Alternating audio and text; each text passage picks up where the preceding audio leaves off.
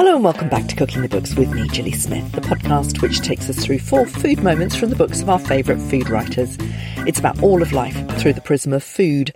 And this week, in the second of a special series this summer, I'm talking about morning telly, mothers and matrescence with Shivi Ramoutar. My constant thought is, am I doing the right thing? Am I doing enough? And I don't think that ever goes. And she said, well, that's just being a mum. I don't think that will ever leave you. Shivi is the Caribbean queen of morning TV. She's the chef on Oti Mabusa's breakfast show, Garraway's Good Stuff, and she's cooked with the Kemps on Martin and Roman's Weekend Best. She's a regular guest on BBC's Saturday Kitchen and ITV's This Morning. Her latest book, Cook Clever, is packed with cook hacks.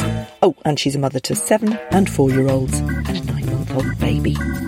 In this series on matrescence, we want to explode the word into the national conversation to describe the process of mothering that never stops. It's estimated that perinatal mental health problems alone cost the NHS and social services around £1.2 billion annually. So Shivi was only too ready to share her journey so far. But first I asked her if Cook Clever was about showing people who might be a little daunted by making something that looks complicated a really simple way in. That's exactly it. I mean, it's I think this book is on track with where I am in my life currently. And obviously I've gone from the first book where I was footloose, fancy-free, no children. I wasn't married yet. It was just simple. I had hours and hours to slave over the stove and throw myself into exciting different recipes. And with each book that's sort of come along, it's become a little bit more, what's the phrase, time-strapped. You know, you want to prepare something that's delicious, full of goodness, but there's hardly any time. And, I'm not able to always focus and throw all my energy into the meal. There's like a lot of people across the nation, they're trying to do other things and still trying to put a nice meal on the table. So the idea of Cook Clever is to still give those flavours and the exciting adventures that food brings, but in a very simple way, using shortcuts. And it just so happens that if maybe you're a little bit nervous about, for example, cooking rice, which I know even the most excitingly adventurous chefs can still sometimes be foxed by the idea of cooking perfect rice. There are little shortcuts. There are ways that you shouldn't feel guilty about succumbing to, I'd say. Yeah, go on, give us the shortcut on rice then. Microwave rice. There is no problem with it. And, I know a lot of caterers and chefs who would have that to hand. They've just spent hours making the most wonderful meals to feed the guests. And for a quick fix for themselves, they'd grab a microwave rice, bung it in the microwave. And in that time, they're whipping up a sauce with a jar and whatnot. I think it's a lot about not turning a blind eye, but, allowing yourself to use some of these shortcuts. And not all of them are great, but there's some fantastic ones that are absolutely worthwhile. And we are talking about cheats here. We are talking about pouches. Yes. We are talking about things that you buy on the supermarket shelves. It's almost illegal to be talking about this on Cooking Books, I have to say. I feel terrible. I'm mortified to talk about this. And it's terrible that I feel the sense of mortification, really. Well, no, so you should. It's plastic and it's absolutely unforgivable. But the point is that, you have done all these recipes to make it super, super easy for a lot of people who don't cook. And that's why we're talking to you today. We're also going to talk to you about matrescence. You've got 3 wildlings, as you call them. I'm very interested in that term. So we want to know where you're at with your matrescence. So all of that we're going to be talking about today. Let's talk about Cook Clever. Now, obviously, you've started Cook Clever because you now have you're juggling lots of plates. Because you were the Caribbean queen. That's what you were all about on telly now. Are you now the Caribbean cooking clever queen, or are you just about cooking clever on telly? No, I think the Caribbean part is me. That's never going to disappear. And even with Cook Clever, I always come back to these big flavours. There's always a Caribbean nod in a lot of the recipes. And actually, Caribbean food, as I always say, it really is about world cuisine, because it is for me the ultimate place of fusion food. And funnily enough, I did a 23andMe for other reasons on my son the other day, and it brought up a map of his DNA, and it was unbelievable. It was literally the history of the Caribbean, other than some of the European side that comes from his father. It was the history of the Caribbean in that map, and that's the food. Wow. That the Indian, the African, the Portuguese, the European, the indigenous elements. So for me, I've thrown myself into world food because it's very much what I'm about, who I am. So that element is still very important, but now I just happen to have to also cook clever because I don't have those hours anymore. Well, I would love to read that book. Oh my God, My Son's DNA. I mean, because that is, you're absolutely right. And we've done a lot of books recently about, the backstory of the Caribbean with Melissa Thompson and Riaz Phillips. And it's these secret kitchens, the stuff that we don't know. And of course, it's about a history of colonization and influence from all sorts of different cultures. So, do that one, please. In the meantime, it is really important what you're doing on television. You are teaching people how to cook. When you do a book like Cook Clever, are you thinking of those people who do not cook still? How do you visualise what they can do and what they can't do? So for me, I think my biggest aim with this book and with what I do on TV is, any meal cooked in the kitchen is a win. If it starts with microwave rice and eventually it progresses to cooking rice brilliant, but the idea of somebody just boiling pasta and opening a jar and grating cheese, if the alternative would have been to buy something, Deliveroo something, that is a little step in the right direction. It's just, for me, about building confidence. And I think the book really is about finding ways, I talk a lot about knife skills, that if you have them, brilliant. And knife skills are extremely important in the kitchen. However, it should not be a barrier to you going into the kitchen in the first place. So if you can't chop, which so many people can't, it's okay. Start with a grater, start with using scissors to snip, and eventually that confidence will then bring in the knife and whatnot. So it is very much being wary of how I'm presenting things, but in a way that I'm any meal that somebody can cook in the kitchen, if they wouldn't have made something before, is a win.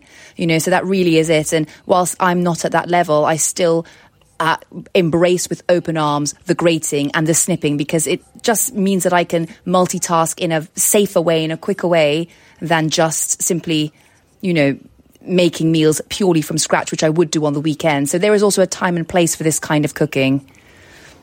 And what kind of feedback do you get on your social media when people are trying recipes out? Where do the cheats, where does the kind of the cutting the corners, where does that really help people? Do you get a sense of that? I do, and I do put it out there. And sometimes I'm extremely nervous. I did a whole reel. I'm terrible at reels. I think it's a reel. It's either a reel or a video post. But it was about using jarred peppers. So the jarred roasted peppers that are ready roasted. They're one of my favourite cheats. And I just sort of set up a little question, saying, do you use convenient, what's the convenient ingredient that you use that makes you feel a bit squirmish, a bit embarrassed to mention? And so many people said, yes, I use jarred peppers, or I use ready chopped onions, or the microwave rice, I have to say, is actually a very common one. So, it does open up a lot of discussion, and I'm as real as I can be about it. If I'm doing events or if I'm doing a supper club, of course I'm not going to use microwave rice for you, but midweek, if I don't have rice in the freezer, I will not be ashamed. And it's taken me a long time to build, to work out the shame here, to work past the shame and say, I will buy that microwave rice. I will open that jar of pesto. I'm surprised. I mean, you do talk about how snobby we are about shortcuts, but actually I would have thought that those examples are something that everybody would use. I certainly do, jar of pesto.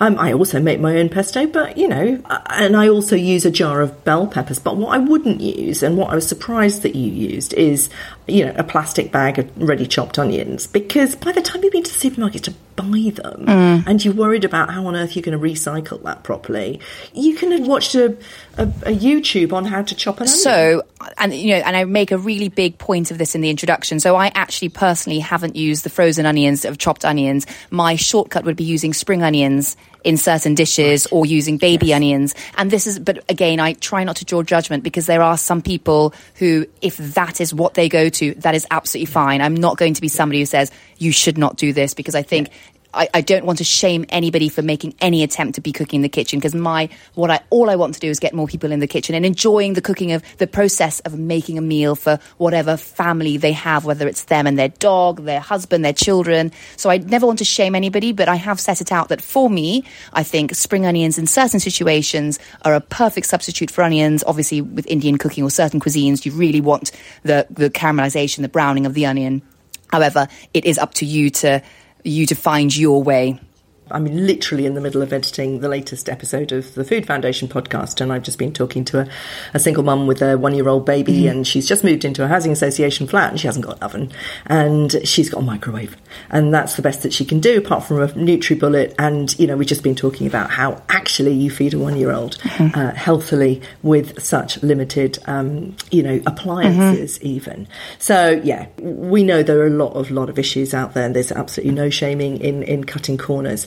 Let's start going through some of your really interesting food moments. I was interested in what you said about fusion. I spotted your fusion all the way through, and your fusion cheats is your first food moments, the corn dumpling soup. And it's a Trini dumpling with packet gnocchi. Oh no, it's something that my mum would literally just be, what are you doing? She's my biggest fan, but also my harshest critic. But then I'd give it to her to try, and she said, okay, I can see it. It was I do have to try a lot of recipes on her because she is brutally honest. And then it's all about weighing up the fact that actually to make the dumpling, the mess, the weighing, all of that feel. And you just buy a packet of gnocchi and in it goes. It does the same job. And again, it's not going to be the stuff that I serve at a supper club. But in that moment in time, I can give my children food and give my husband food and enjoy it myself and still get that feeling, that nostalgic food moment that I would do where I'm making the whole thing from scratch. Yeah, I mean, that's what the point, isn't it? It's making culturally appropriate food or teaching your kids to really understand some of the sense of Trinidadian food, yes. For example. I mean, you also talk about Mumbai roasted potatoes and microzap bibimbap being some of your favourites. Tell us about those. So again, this is...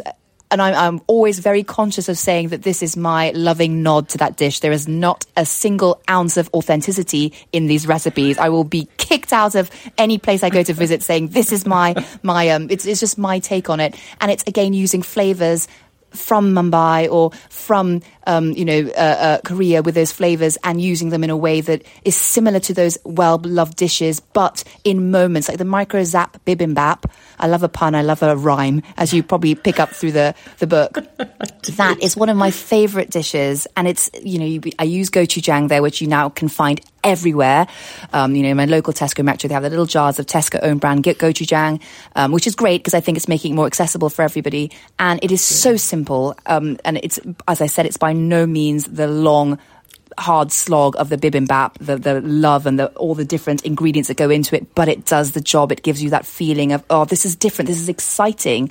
And I was able to prepare it using a microwave and a pan just to cook the beef if you wanted to do that or not. So it's about, hopefully I'm trying to sort of bring those exciting flavours as lovingly nodding, as never authenticity in these. I'm very wary of the cultural appropriation element, but making them just easily accessible and something that can whisk people away without lifting a finger, really.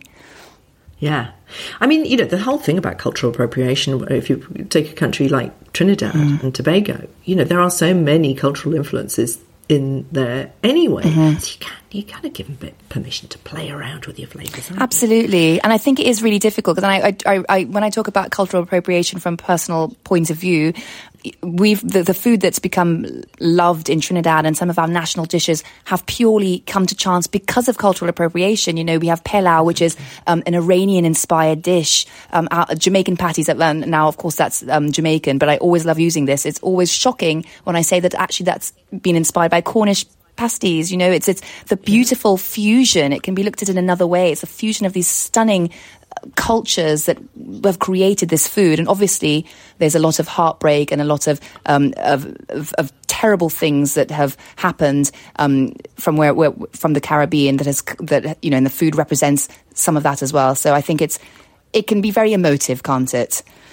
Well, it's about story, isn't it? And as long as we tell those stories and we understand and we use those stories to explain what food is and where it comes from, I think it's endlessly interesting. You use meal mathematics. And your second food moment is take a tin of beans. And I did this just now for lunch, actually, just to see how super easy it is. Of course it is. I had black beans, strangely. I don't actually like black beans, but my daughter likes making burgers out of black beans. So I used those in this second food moment. Tell us about why you're using mathematics with a tin of beans. So the whole meal mathematics chapter and the take a tin of beans epitomizes this. Really is about a lot of store cupboard staples and leftovers and odds and ends that very commonplace. Things like you find a tin of beans in your cupboard, whether it's baked beans, cannellini, black beans, kidney beans. You can always make a meal out of it and make that the star of the meal. And the idea is that you chop and change elements. You have different flavours. So whether you use flavour pastes, you have textures, whether you use, crunchy nut toppings, seed toppings, fresh herbs with those elements. And it always reminds me of Ottolenghi, because I find that's his signature, right? You go into an Ottolenghi deli and the colour, you get the texture, the flavours. So that is a lot of inspiration for this chapter, in the sense that you can chop and change and you can find a bit of these elements, the flavour, the texture, the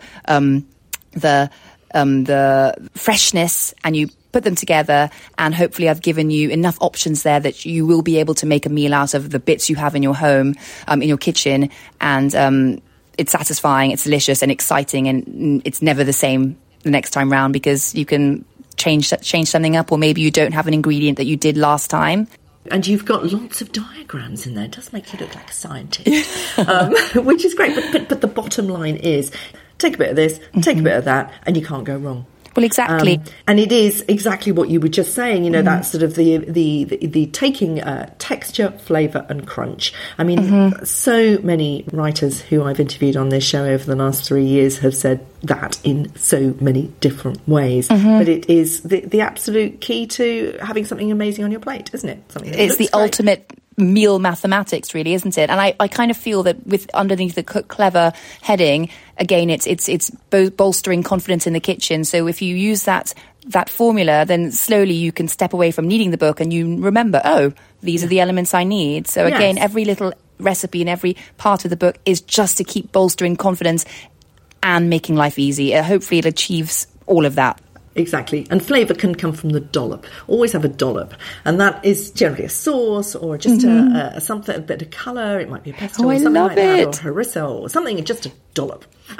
Rubble trouble. One more of your little rhymes here. Third food moment. Tell us about this one. So again, in this similar kind of setup, these are 4 simple recipes, and one of my favourites, I'm obsessed with it, is the fried herby capers. So again, the idea here is I will happily open that jar of pesto, chuck in that pasta, let it boil and mix the two together. And just to make it feel that I've given that extra little bit of love and I've given it something of myself, I would throw over the crispy capers or the lemon chorizo crumb, and that on top of a basic sandwich or salad just adds the pizzazz, just takes it, elevates it to a different level, and it makes me feel less guilty for having opened that jar of pesto, having bought that sandwich, which we all still do, and it's fine. I'm surprised that's the second time you've mentioned guilt and shame around a jar of pesto. I'm worried about your relationship with a jar of pesto. Do you know what it was? I think there's been and it's different, and it is different, but I was fed so much, especially during COVID, this making your own, this everything done from scratch is always better. So there's so much for me of overcoming that. And I think writing this book, it should have been that sort of breakthrough. And it is. And I'm still amazing that I'm still convincing myself that it is okay. It's absolutely fine. Obviously, it's clearly a big thing in my past, right?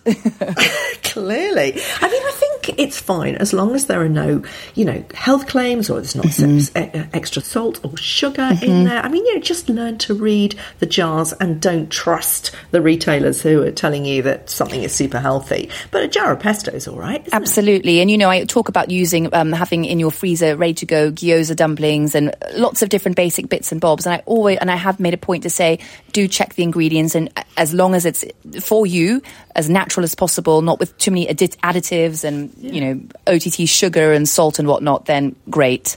Yeah, absolutely.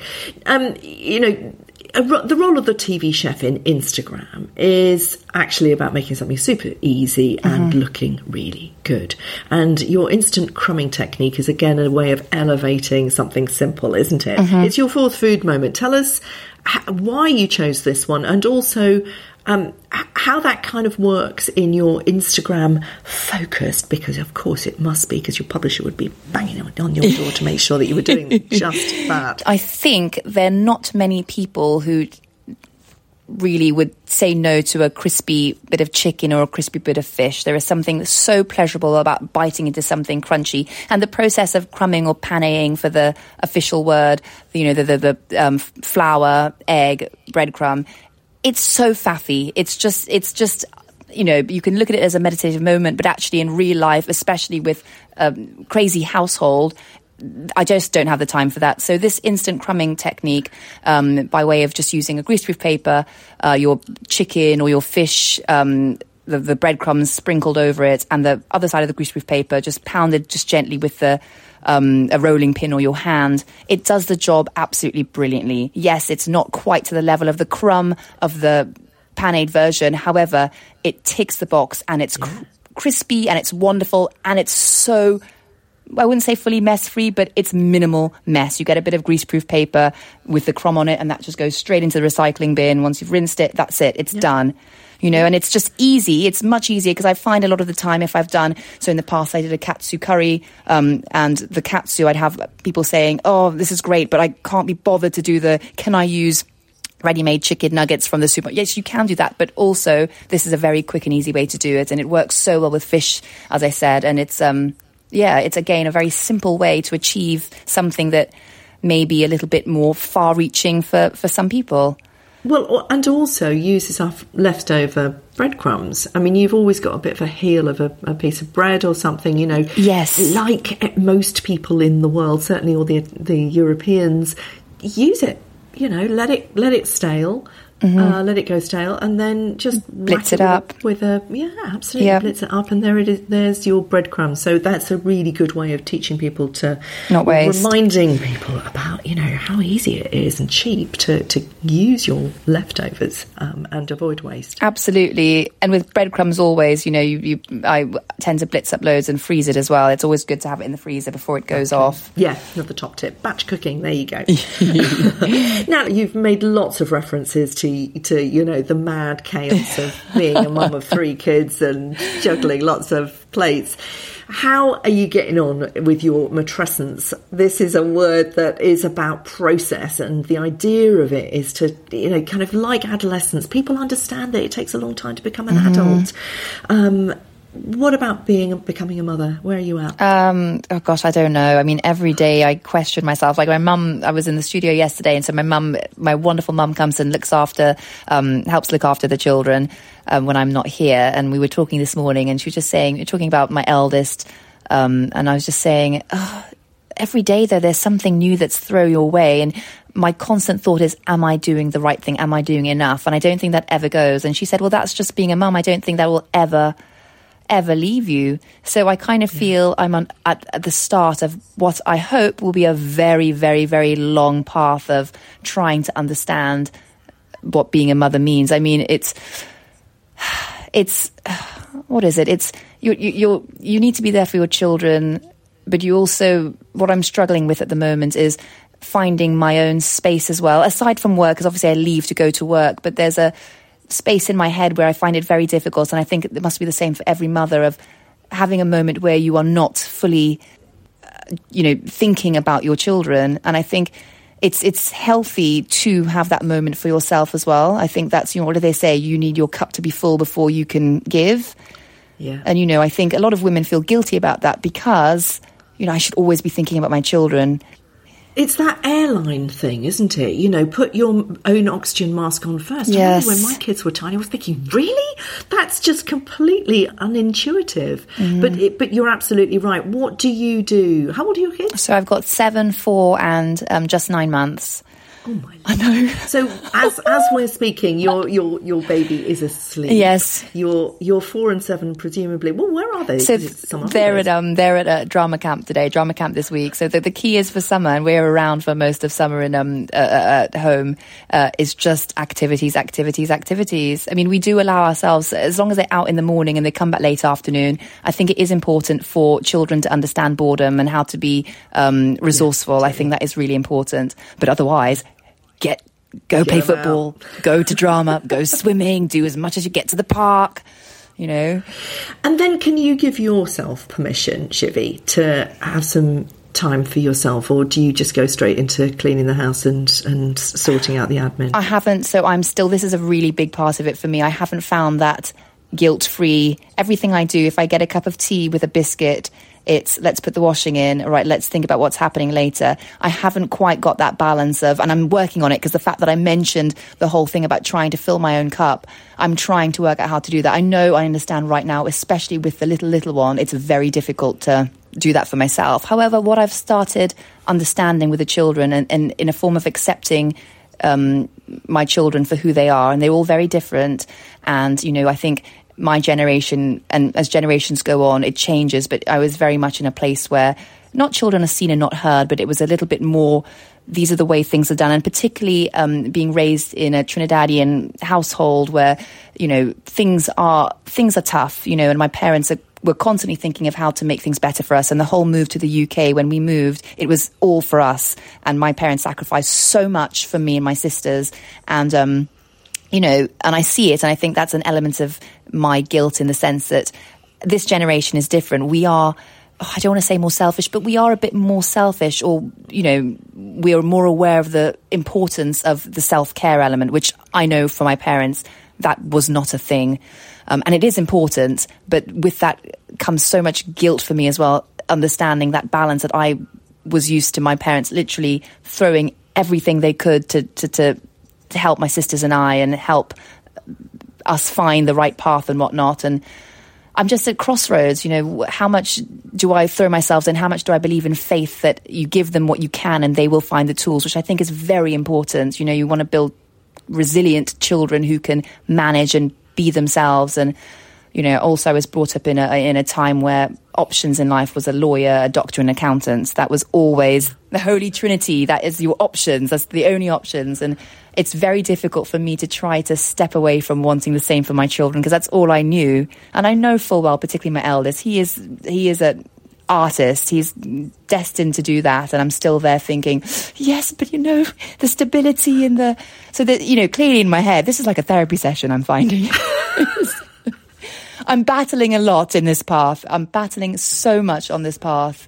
And you just never know, right, whether you're doing the right thing or the wrong thing. All you can do is just give them the love and feed them well. That's what I can offer them. I think so. And I think that, you know, actually, you know, mothers of 4 and 7 and babies in particular, but I think 4 and 7, I remember feeling all that you're talking about more when they were 4 and 7 than at any other time. Am I doing it right? You know, that, you know, you talk about the guilt and shame of pesto. My goodness, you know, the guilt and shame of being a mother who might not be doing it right. It's extraordinary, isn't it? How's your mum getting on with her matrescence? Because, you know, I'm talking to women of all ages and stages, and I don't think that learning to become a mother ever finishes. How's she doing? I find my mum an absolute hero. I just think, you know, so she had us when she was very young. I think she entered the world of matrescence at 20, so very young. And, you know, there are 3 of us and we're 9 years apart. And I think it must have been incredibly tough for them. They, you know, they moved over. My mum moved with the 3 of us. My father was working. He's a doctor in the UK, and she was left initially with a lot of bringing the 3 of us up in a new country. I think it was incredibly tough for her. And, you know, Caribbean parents, as any Caribbean child will know, are super strict. There's so much love. There's so much, you know, the biggest fans, harshest critic, but they're strict, you know. Yeah. So I remember, and this must have been a tricky thing for her, moving to a different country where children are brought up in a slightly different way, and trying to bring 3 children up, 3 girls up, and being probably very scared of what's happening in this, you know, it's very different to Trinidad and the sort of more, you walk to school. We couldn't walk to school where we were. Well, we could, but it's a very long walk. But I look at her now and, it's amazing how when you become a mother, how much you appreciate and you understand. All of a sudden, this sort of light switches on and you're like, I get it now, Mum. I really get it. And I speak to her and every day, she'd say she's so proud of us and how incredibly tough it was, the whole journey and coming across to the UK and just bringing up children generally it's wonderful, but it's incredibly tough. And I think she's at this point of understanding, and we're moving into what I think a mother and daughter relationship of also friendship and understanding, and it's absolutely wonderful, And I'm sure, she's watching us raise children, and she's great. She'll have suggestions, but she'll do it in a way that's not. And she probably knows better. She's done it, had years and years of it, but she's very mindful of how she suggests it. And I'm sure in my teens, I never thought I'd say this, but I'm so grateful for her. I don't know from her perspective, but I would say that I think she's reached, for me, what I would hope to achieve at a stage with my children, to have a relationship, a friendship, and a mutual respect. And it is wonderful. It really is wonderful. And I'm extremely grateful. Thanks for listening. Do pop over to my Substack for much more each week throughout August on matrescence from my superstar guests.